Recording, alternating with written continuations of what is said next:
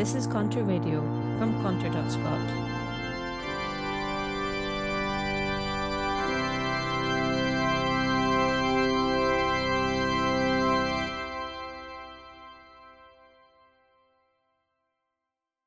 Blue and yellow is out of fashion this season. Summer 2023 is Barbie pink, of course, and we don't talk so much about Ukraine anymore. The week ending Sunday 20 August was the last of the big push in the Ukrainian summer offensive, at least according to President Zelensky at its outset, yet its passing went little remarked upon. The apparent failure of the offensive, much trailed in the Western press with parades of advanced arms including German tanks, has led to a swarm of anti-Kiev messaging from US officials placed in leading Atlanticist journals. The Washington Post carries complaints from such unnamed officials that Ukraine backed out of an agreed strategy that would involve, quotes, major casualties on the Ukrainian side. Likewise, The Telegraph warns that, quotes, American officials say they fear that Ukraine has become casualty averse. Western confidence has reached a new ebb. Those weeks in the first half of 2022 when Ukrainian flags were raised over town council HQs across the West and politicians, journalists, pop stars and other worthies swore fidelity to the reconquest of Crimea and other places they had only just learned the names of, seem a distant memory.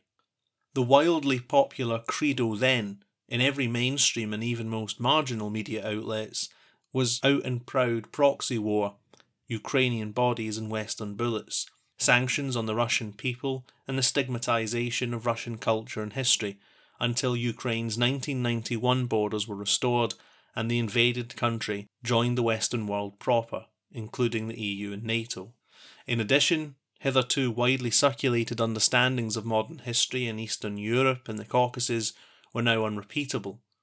The record of NATO expansion, brinksmanship with Russia, and the fostering of local allies in various countries, not least Ukraine, was suddenly deemed conspiracy theory and disinformation. This meant that respected academics like John Mearsheimer had to be quickly excluded from the parameters of acceptable debate. No Putin sympathiser, and no peacenik either, Mearsheimer is a partisan of the West. But he noted with too much poignancy the predicament that the West had placed Ukraine in by leading her down the primrose path of NATOization without the protection of NATO membership. The Bucharest summit of 2008 had offered both Georgia and Ukraine eventual entry to the club, a clear threat to Russia which bordered both states. Inside the Kremlin, hardliners were empowered to argue their case. Russia should act now to create buffer zones against the military alliance before Article 5, the NATO provision for mutual defence of full members, made this impossible. At stake was Russia's access to the Mediterranean via the Black Sea and much else, amounting to Russia's continued status as a world force. The first explosion came in Georgia that very year, and Russia duly constructed a loyal statelet on its border. The technique was not new. Russia had witnessed it with the NATO annexation of Kosovo, which they hoped would hold Russian ally Serbia in check. Undeterred, NATO and the EU continued to press its influence in Ukraine. When the backlash came, with the Russian annexation of Crimea and sponsorship of separatist forces in the east of the country, it would of course be Ukraine and not the big NATO powers in the firing line. While NATO build-up in Ukraine would accelerate after the events of 2014, any moves towards Ukrainian membership of NATO and thus protection under Article 5 would not. Thus the image of the present war existed in trace diplomatic outline from 2008 onwards. The West was prepared to fight Russia, but at a distance and from behind regional allies. In truth, few who would become born-again Ukrainian irredentist nationalists in 2022 even knew this was going on. When NATO's strategy and Ukrainian national self-determination were eagerly conflated, this was accepted uncritically. NATO became a defensive alliance against Russia despite its decades-long record as a prosecutor of aggressive wars in Asia and Africa against countries which do not threaten any NATO member. For those of us critical of the proxy war, the danger of a long, drawn-out attrition was at the forefront of our minds. The war was always going to be waged on Ukrainian soil, at the expense, principally, of Ukrainian lives, settlements and industries. A trench-bound slog, benefiting defenders rather than attackers, naturally favoured Russia, which was holding on to territory in the south and east of the country, which it clearly views as its new anti-NATO buffer region. We also understood, as did callous NATO planners, that Russia's superiority in manpower and industrial productivity meant that it could not be dealt a knockout military punch. There was no prospect of Ukraine invading Russia and overthrowing the Russian state. It was never going to work like that, and this was obvious.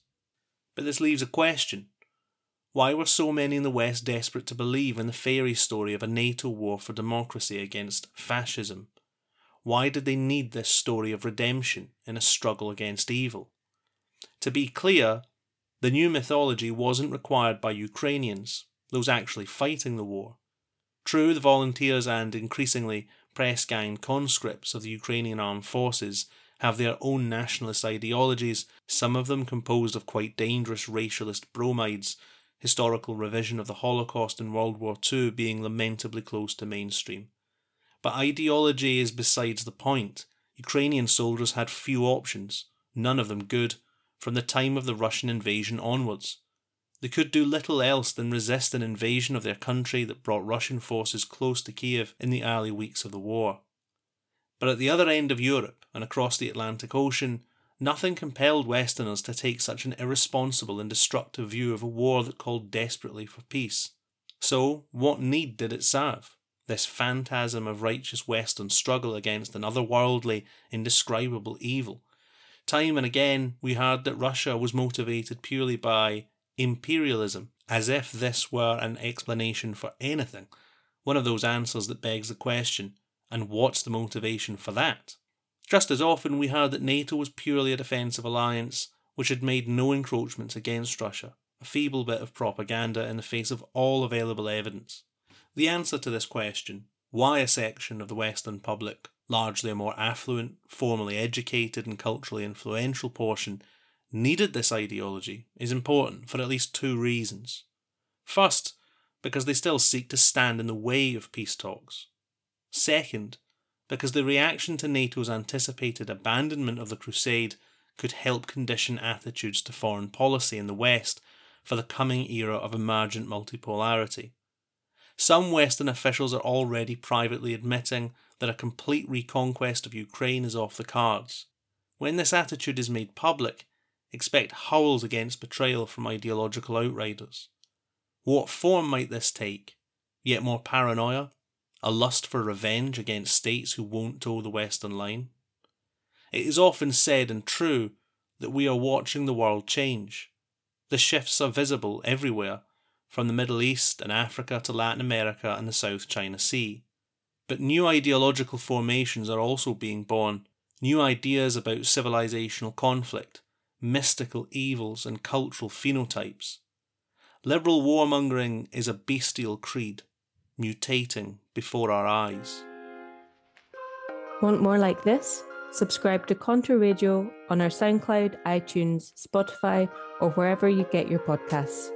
Sign up to our regular newsletter at contour.substack.com and find great articles and more at contour.scot. We really rely on listeners like you to help us grow. In return, you get access to exclusive content and events by joining our Patreon at patreon.com/contourscot.